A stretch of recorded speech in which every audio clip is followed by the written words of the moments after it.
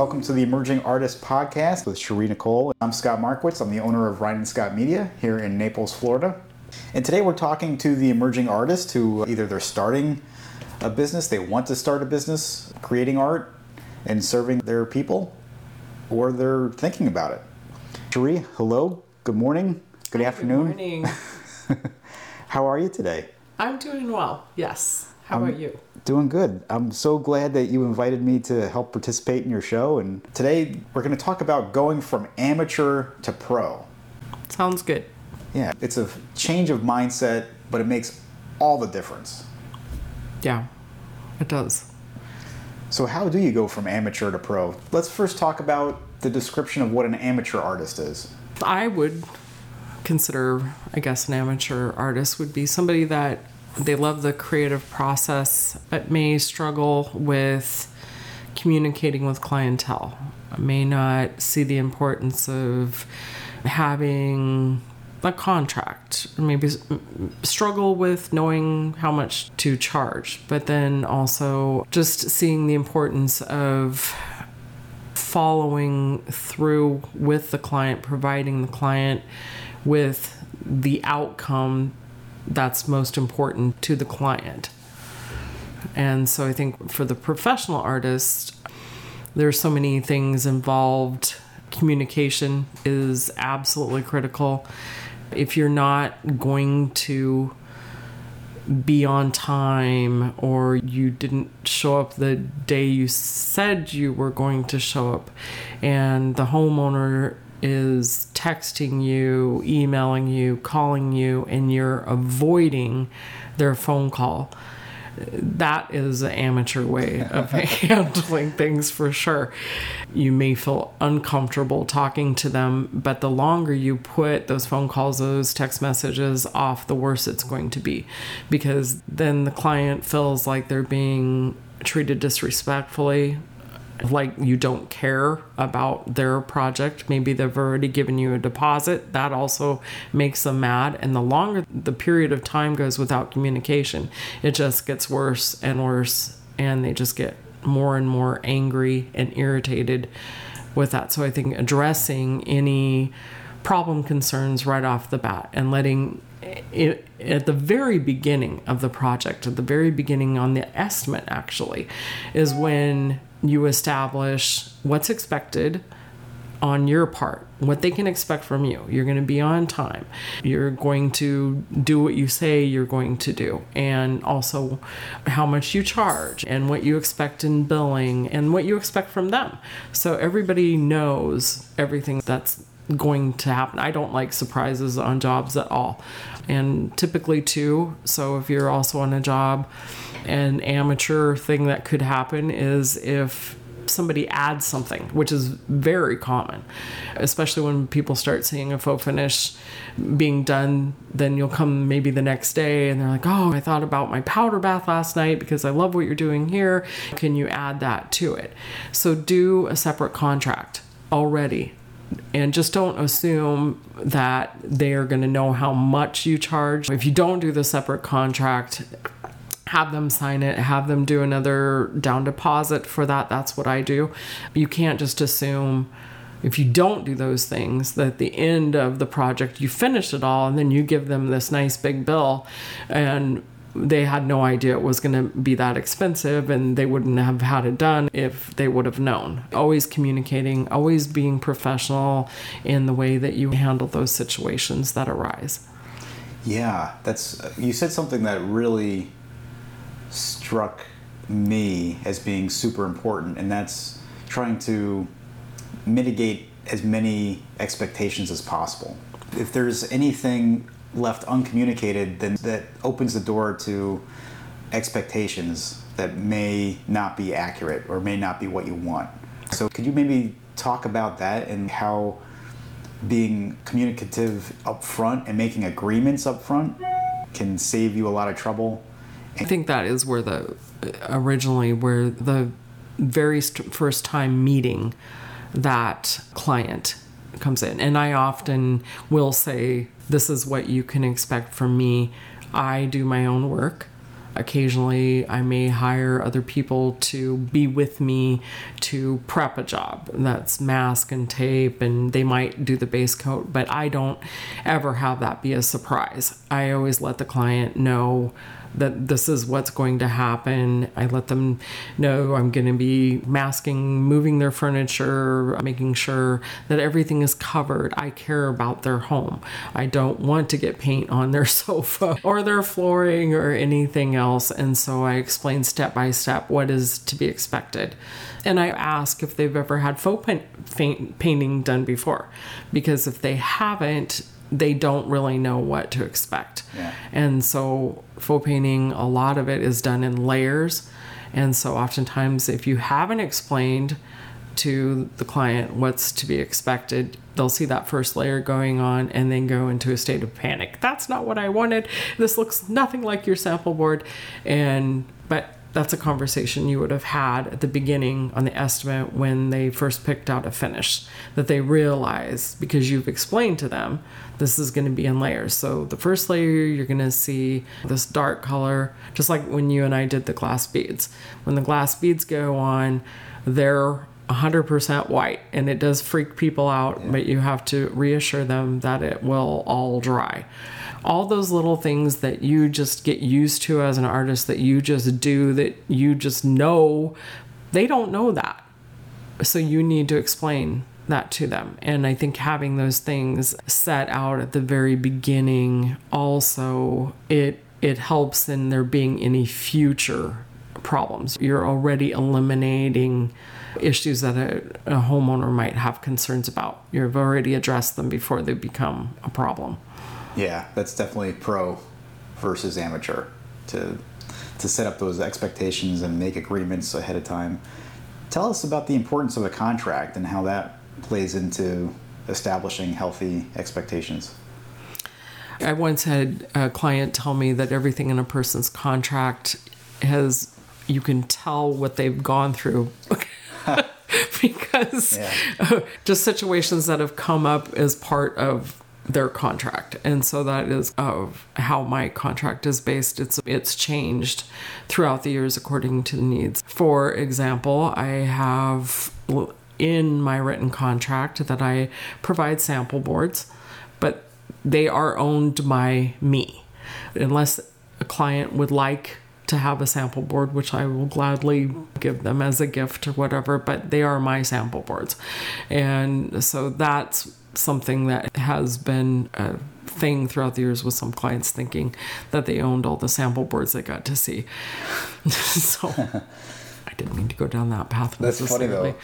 With the contract, I feel contract is absolutely essential, because that's where everything is laid out, the expectations, and also the financial aspect of what is expected as well. I really don't have any problems with anybody if we have a written contract. The only time I have had problems is when a person is irritated that I do have. There are some people that are upset that you have a written contract, and why do you need a written contract?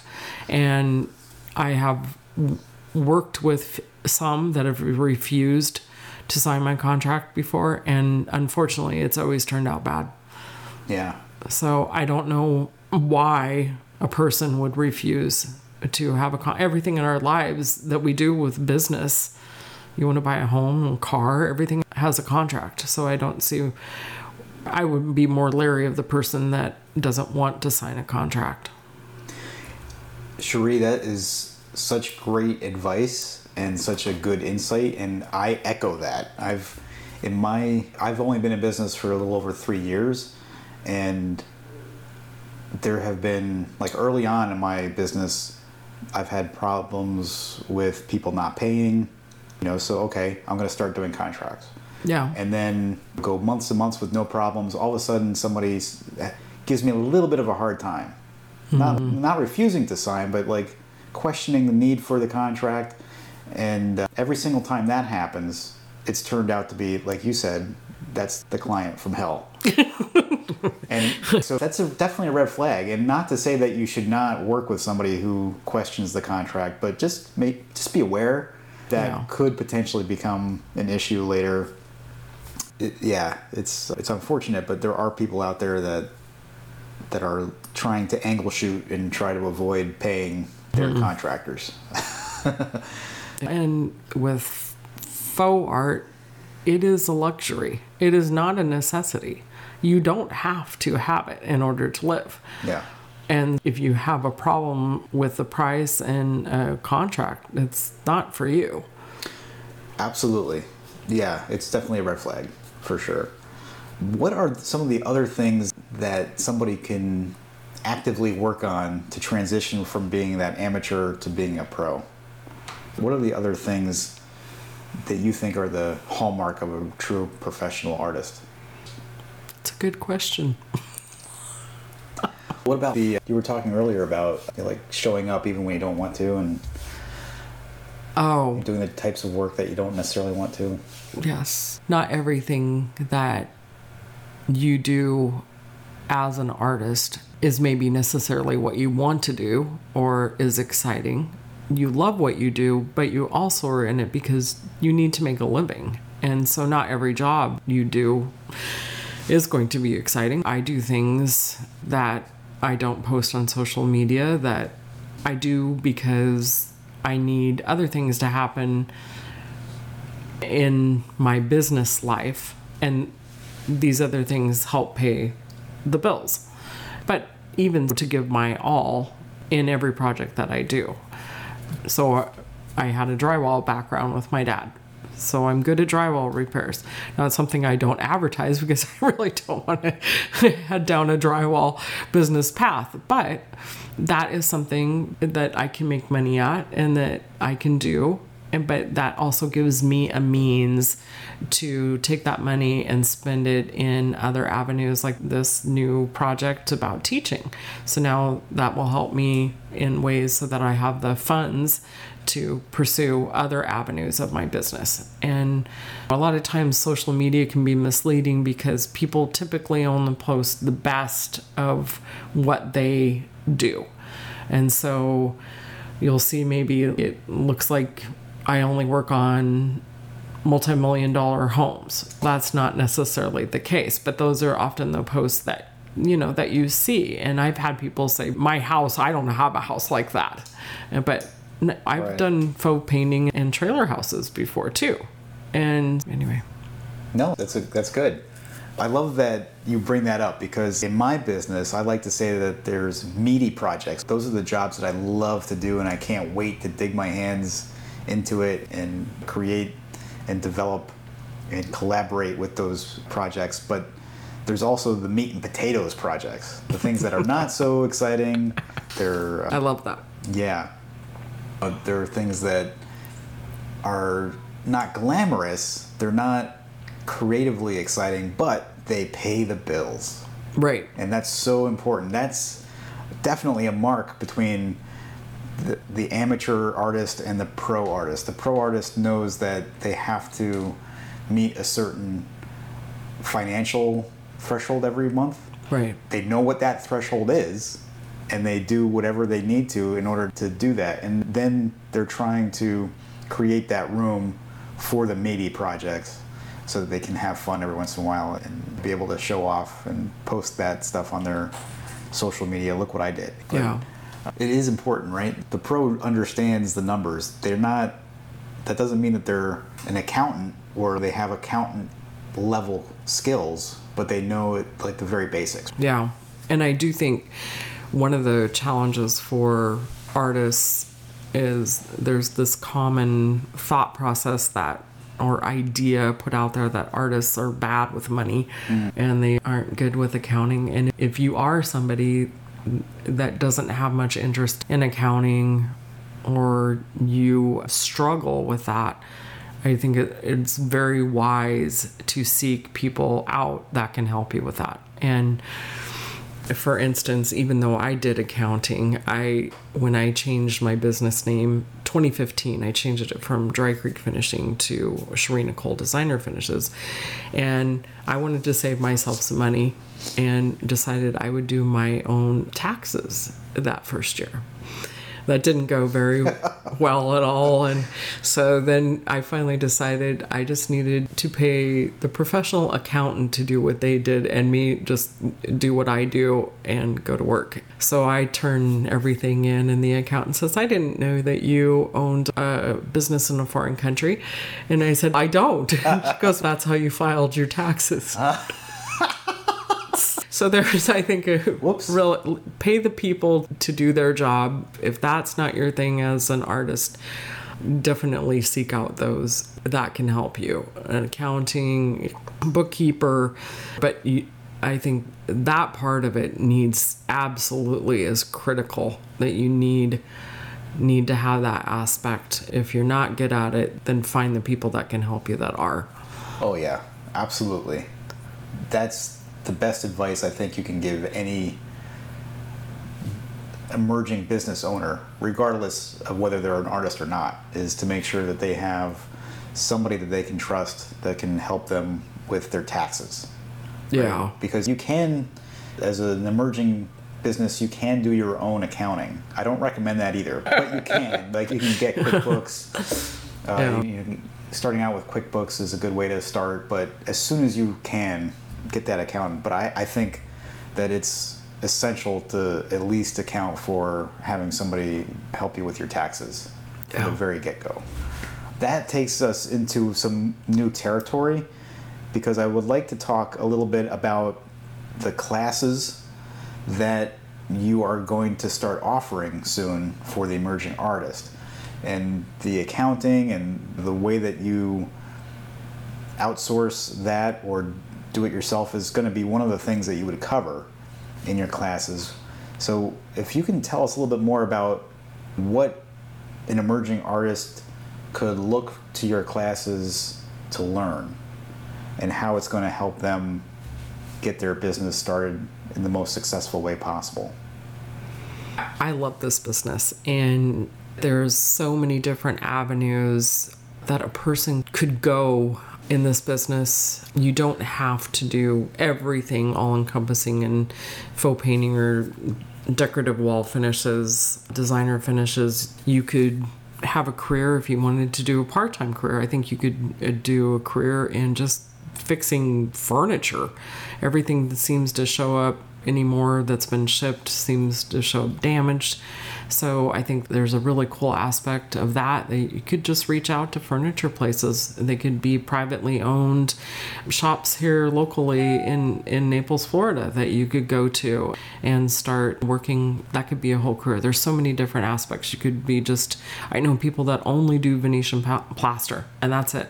And some people only do marbling and wood graining, and that's it. So as far as the physical aspect, I think there are so many different avenues that a person could get into, and I want to help individuals at whatever aspect of it that they want to venture into. I would like to help them from A to Z. So one of the things, I've been working with a younger couple that the wife is an artist and the husband's very good too, but he doesn't have that creativity that she just naturally has that ability, but he's very willing to learn. And so we're going to do a TikTok. We're going to meet with a designer that I've known for a long time. They've been currently working on sample boards.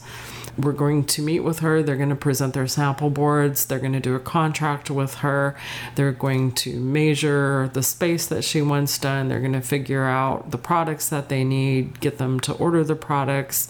We're going to prep the area. We'll do the faux finish that she wants and follow it from A to Z. And then I'll continue to help them with also getting leads into appointments with other designers as well, and getting a relationship started. But it's going to have to be on them individually, because they have to develop their own relationship with the designer and go down that path of communicating with the designer and keeping that relationship going.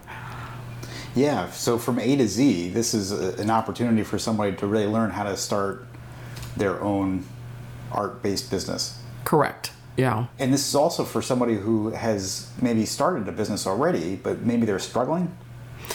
It can be that as well, or maybe there's just some finishes that, and I'm not saying I know every finish. I don't. There's always something new to learn all the time, and I'm always looking for new finishes to learn myself. But I have had throughout the years other faux painters reach out to me. One specific up in Sarasota who has a huge business, and he has a lot of different artists working underneath him, and he contacted me and he wanted to know how I apply glass beads, and we had a great conversation. And I'm totally fine with sharing that information. And then he gave me some tips about some other finishes and resources that I wasn't aware of. And so I like that camaraderie and sharing information amongst other artists too. And I just would really like to see other people be involved in something that they love. So many people in this world have jobs that they hate. And I'm not saying this is easy work. Right. But it does make life much nicer when you do something that you love. And there are not days that I haven't cried on the job, and there are not days that I have been completely exhausted and I've worked until 8 or 9 o'clock at night and that sort of thing. That just goes with the territory. But I can say at the end of the day that, I love it. Yeah. Oh, I'm so glad you said that, because this is not a get-rich-quick scheme. No. It is hard work. It is something that you have to commit to and be dedicated towards. But certainly there's 2 people sitting here right now who can attest to the fact that this is a better life than being an employee. Yes, it is. Yeah. And I've had those nights too where I've cried myself to sleep. I had to do it like with a pillow over my face so that my wife didn't hear me crying. Was it over doing the podcast today? No, this has been fun, Cherie, but we can't promise it's going to be smooth as glass, but it's going to be a much happier, more fulfilling way to earn your living. And I think that's an important thing to understand. So if you guys would like to learn more about how to go from employee to business owner, how to go from starving artist to successful artist-based business owner, please go ahead and visit CherieNichole.com. That's SHIRNICHOLE.com. And you'll see some opportunities to get some free courses, to peruse the paid courses, and just learn more about what it's like to be a pro artist. Thank you. Yeah, we'll catch you next time. That sounds good.